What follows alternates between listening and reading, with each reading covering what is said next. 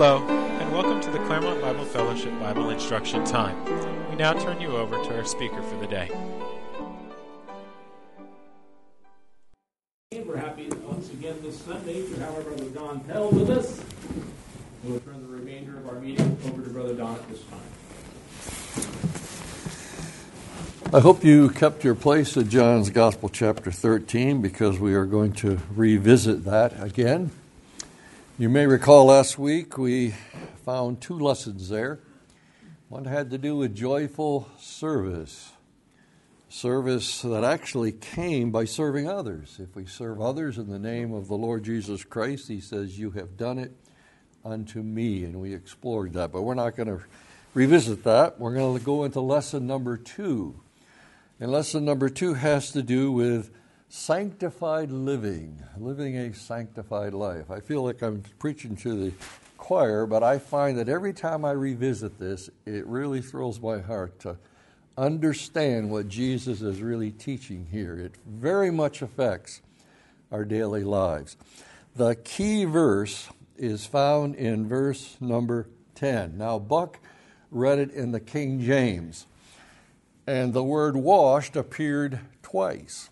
I'm going to read it in one of the other translations, and most of them actually go like this. Verse 10.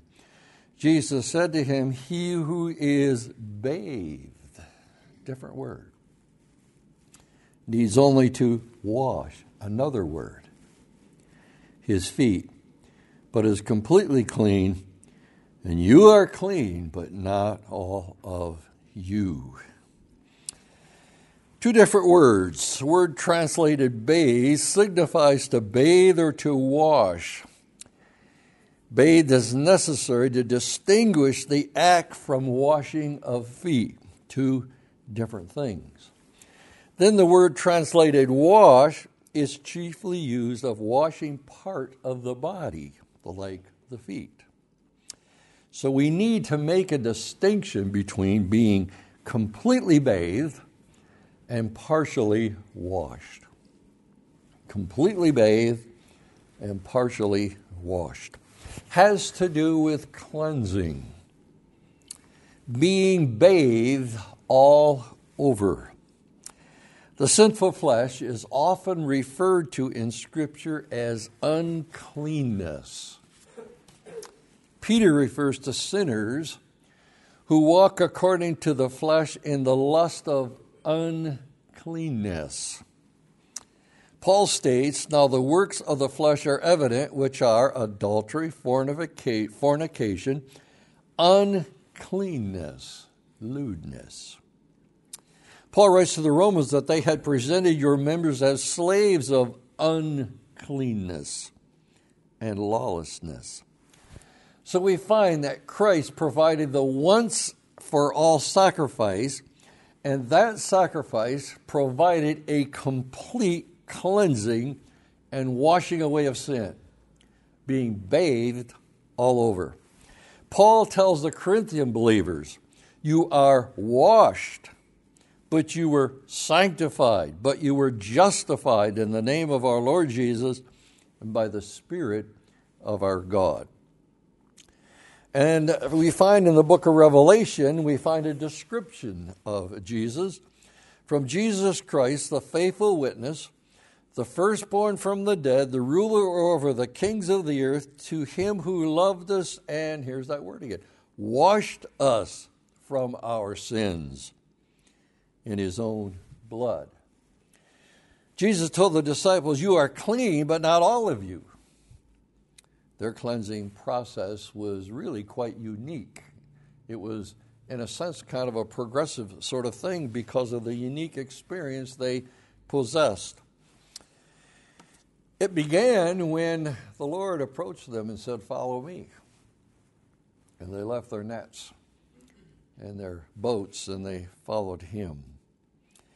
It continued when Peter said on behalf of the other disciples, "Lord, to whom shall we go? You have the words of eternal life. Also, we have come to believe and know that you are the Christ, the Son of the living God."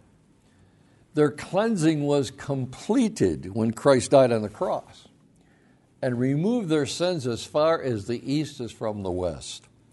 And their cleansing was fully realized when the risen Lord appeared to them. And we read, he opened their understanding that they might comprehend the Scriptures. What he was saying to them back there in that particular place about cleansing and being bathed. Of course, there's the exception.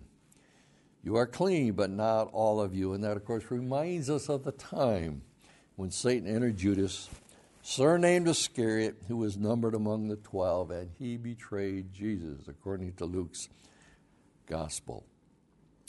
Peter objects having his feet washed and then went to the other extreme, requesting his hands and his head.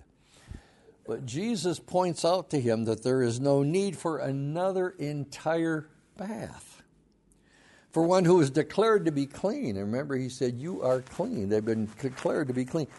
Just a washing of the feet. That's the only thing they needed at this point. And it's interesting to notice that Peter and the other 11 were not in jeopardy of losing their salvation if their feet got dirty. Christ had already made that perfectly clear when he likens them to sheep following a shepherd. Here's what he said, my sheep hear my voice. I know them, and they follow me. And I give them eternal life. They shall never perish, even when their feet get dirty. Neither shall anyone snatch them out of my hand. My Father, who has given them to me, is greater than all, and no one is able to snatch them out of my Father's hand. And Paul writes to the Romans that they and others of like-minded faith have received a once-for-all cleansing. For I am persuaded, he writes, that neither what?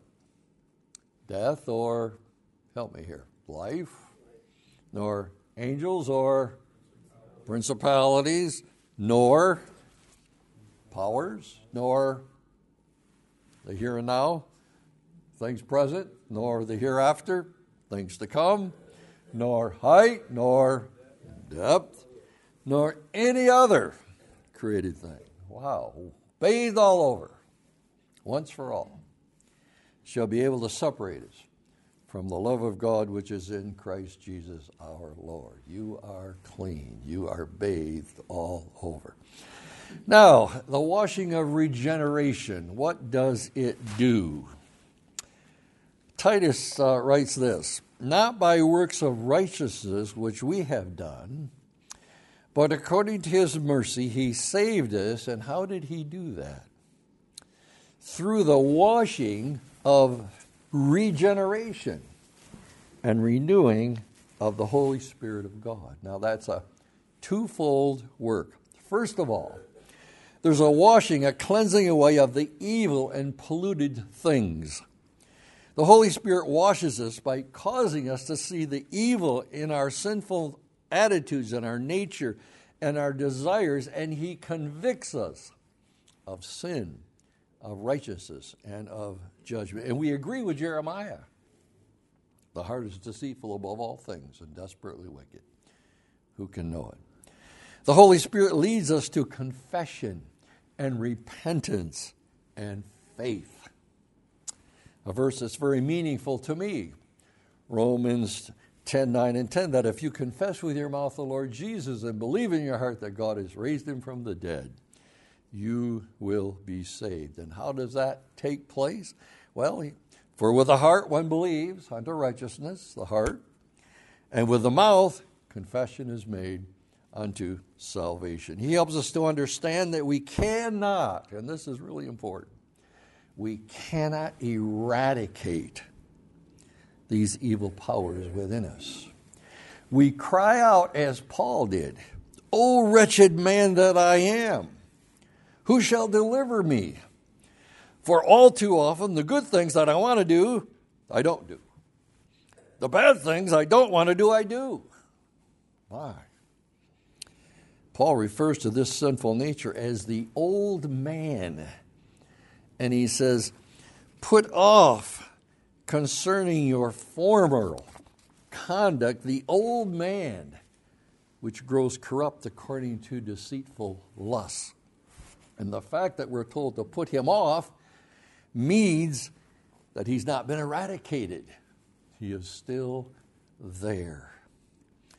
John says, if we say that we have no sin, we deceive ourselves, and the truth is not in us. Phil Morgan often used to say, it looks like you could use a story, so I'm going to tell you a story. Maybe I've told this before, but it fits.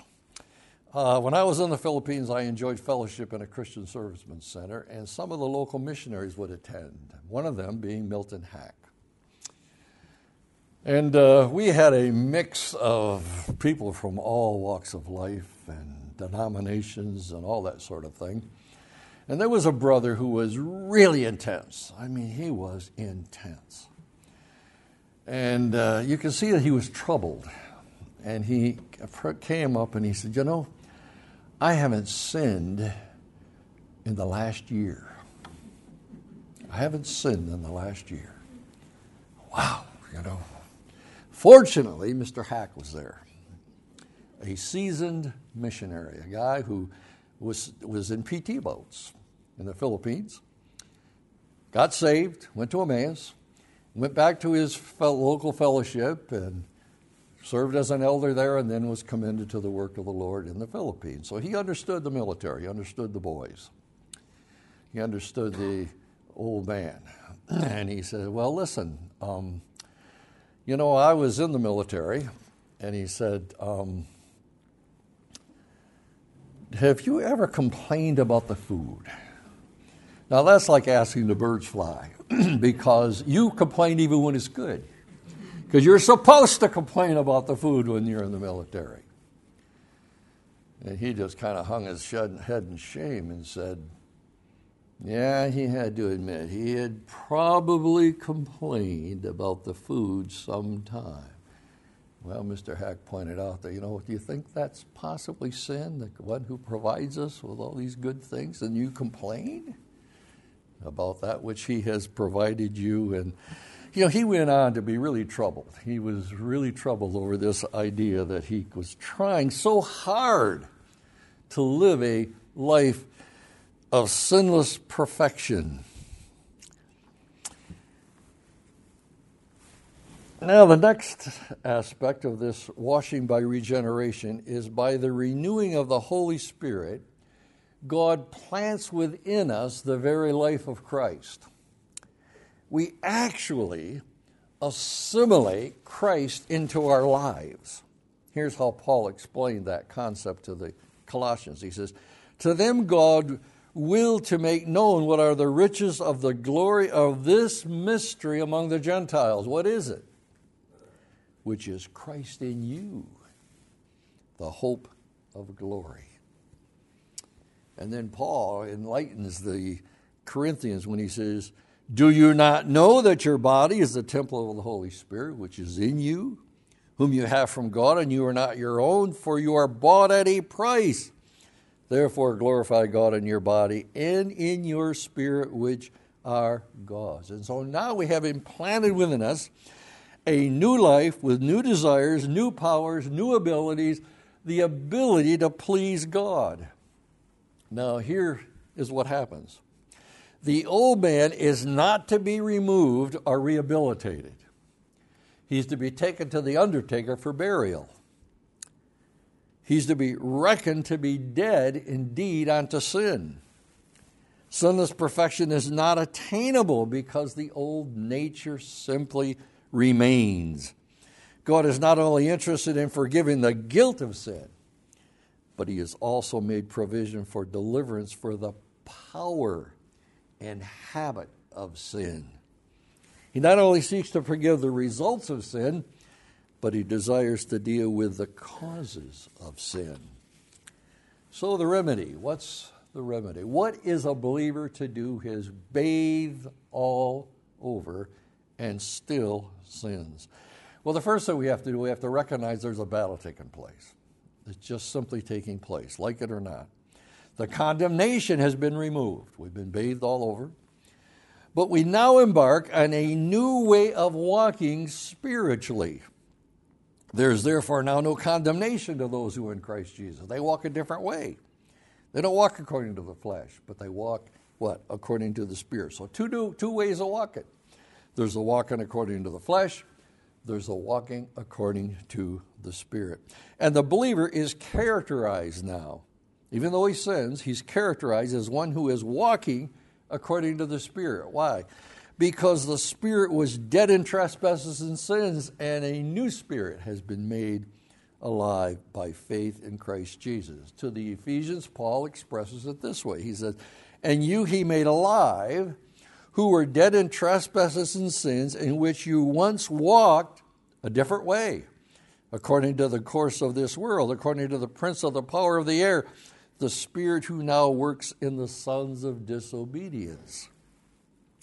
So now we have two forces at work inside the life of the believer. We have the old man with his deeds, and his deeds are described for us in Scripture. Anger, wrath, malice, blasphemy, filthy language. Paul explains to the Colossians. The new man now is one who is renewed in knowledge according to the image of him who created him, Paul goes on to explain to the believers at Colossae. So since the old man and the new man coexist, a battle rages on. To the Galatians, Paul explains it this way. For the flesh lusts against the spirit, and the spirit against the flesh.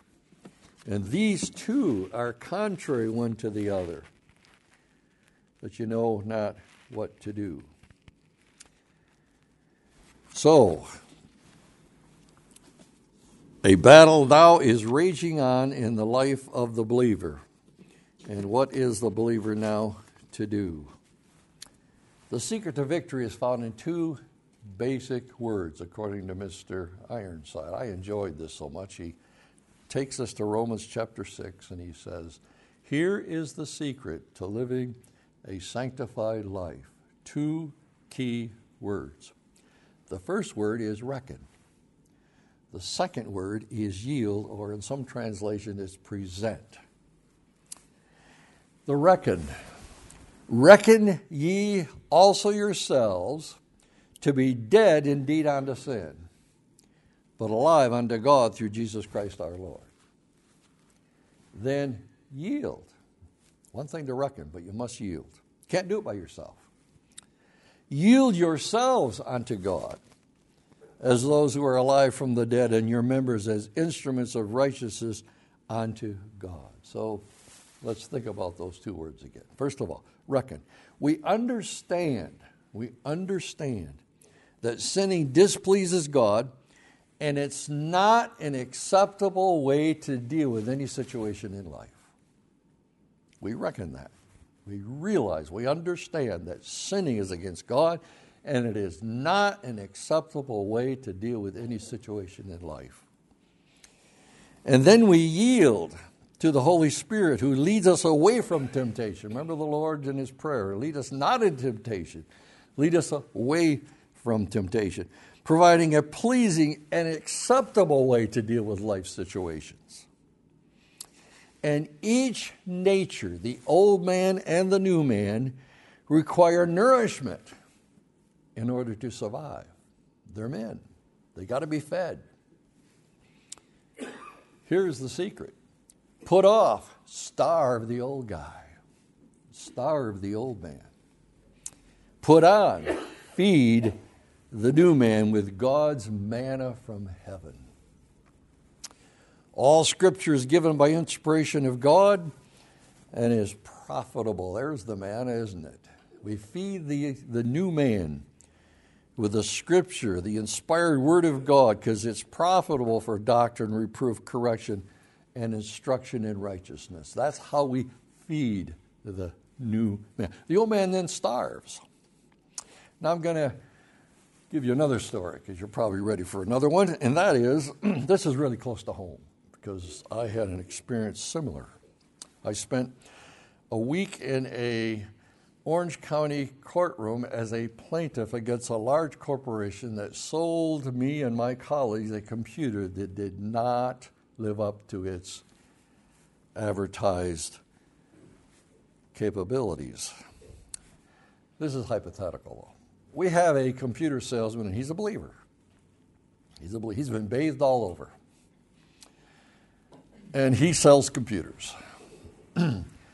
Last month, he tried to sell a system, and he got outbid. He's really discouraged. He needs this new sale. So he approaches this prospective buyer, and the prospective buyer lays out the specifications of this system. It has to have so much memory, it has to have so much storage, it has to be able to support so many users, on and on. And he looks at those specifications, and he looks at the other people who are bidding for the very same deal, and down deep in his heart, he knows that his system cannot perform. What in the world is he to do? He needs this sale. I mean, he needs this sale. There's a wife, there's the kids. The old man raises his ugly head and he says, lie. Tell them what they want to hear. Tell them that your system will do all of those things. If you get the sale, you're out of here. They're on their own. You need this sale. Lie. Now, fortunately, this man has been in good fellowship with God's people. He's been under the sound of the Word of God. He has been feeding on the Word of God, and he knows that lying is not an acceptable way to deal with that situation. And that allows the new man to raise with an even louder voice and say, you cannot lie. You cannot lie. And he's convicted. And then he yields.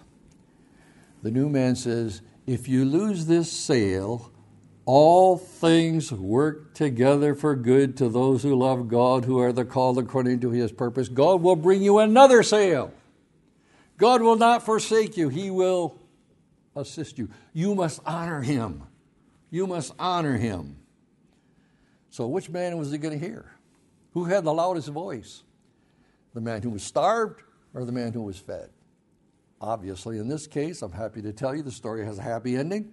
He listens to the new man, the loud voice, and he goes his way. So I'm going to conclude with a question or two. What happens when a believer who has been bathed all over and pronounced clean by the Lord fails to reckon and yield? He yields to the flesh. What happens? What happens when he feeds the old man and starves the new man? What happens when he stumbles and fails? What happens when he brings discredit to the name of Christ? You know what happens? His feet get dirty. Sometimes they get filthy, but his feet get dirty. John remembered this lesson he learned from the Lord that day. He remembered it. In his epistle, here's what he said. If our feet get dirty, if we confess our sins, he is faithful and just to forgive us our sins and to cleanse us from all unrighteousness. Cleaning the feet. And John, he goes on and says, my little children, these things I write to you, that you may not sin. You don't need to sin. And if anyone sins, we have an advocate with the Father, Jesus Christ the righteous, and he himself is the satisfaction of divine justice, the propitiation for our sins, and not for ours only, but also for the sins of the whole world. There's a song I like. We used to sing it in Sunday school. It's actually a hymn, I think, because it has several verses. The verse I really enjoy, it goes like this. Though I forget him and wander away, still he doth what? Love me wherever I stray. Back to his dear, loving arms would I flee when I get my feet washed. When I remember, listen to the new man. When I remember that Jesus loves me, I've been bathed all over. So now, here's a good question. This is the last one. What happens when the believer fails or refuses to allow the Lord to wash his feet? Does that ever happen? You know, Peter received a reprimand. You know what the Lord said to him? If I do not wash you, you have no part with me. Hey, Peter, you're going to get your feet dirty. And they're going to need to be washed. If you're going to have a part with me, you're going to be willing and yielding to the washing of your feet. But then you know what happens? This is so sad. The believer is subject to discipline from a loving heavenly Father. For whom the Lord loves, he chastens, he disciplines, and scourges every son whom he receives. But Hebrews says there's some good news here. There's some good news. Now, no chastening. By the way, my father-in-law was saved through this verse. Would you go to Hebrews 12:11 if you were talking to somebody about salvation? Probably not. But here was a verse that he was saved through. Now, no chastening seems to be joyful for the present. Boy, isn't that true? Ouch. But painful, grievous, I think the New King James says. Nevertheless, if you learn your lesson, afterward, it yields the peaceable fruit of righteousness to those who have been trained by it. Isn't that great? There's a peaceable fruit. You know, Moses learned the peaceable fruit of righteousness. He struck the rock, and yet he was exercised by it. He was trained by it, and at his death, he was memorialized by Almighty God himself. Another greater than Moses. None like him, none after him. He yielded, he experienced that peaceable fruit of righteousness because he was trained by the discipline of Almighty God. And so would we. But you don't have to be disciplined. You don't have to be disciplined. There's the old man and the new man. And we need to reckon that sinning is just against God, and it just isn't acceptable. And then we yield to the Spirit of God who leads us out of and away from temptation. And like David, we could say he restores my soul.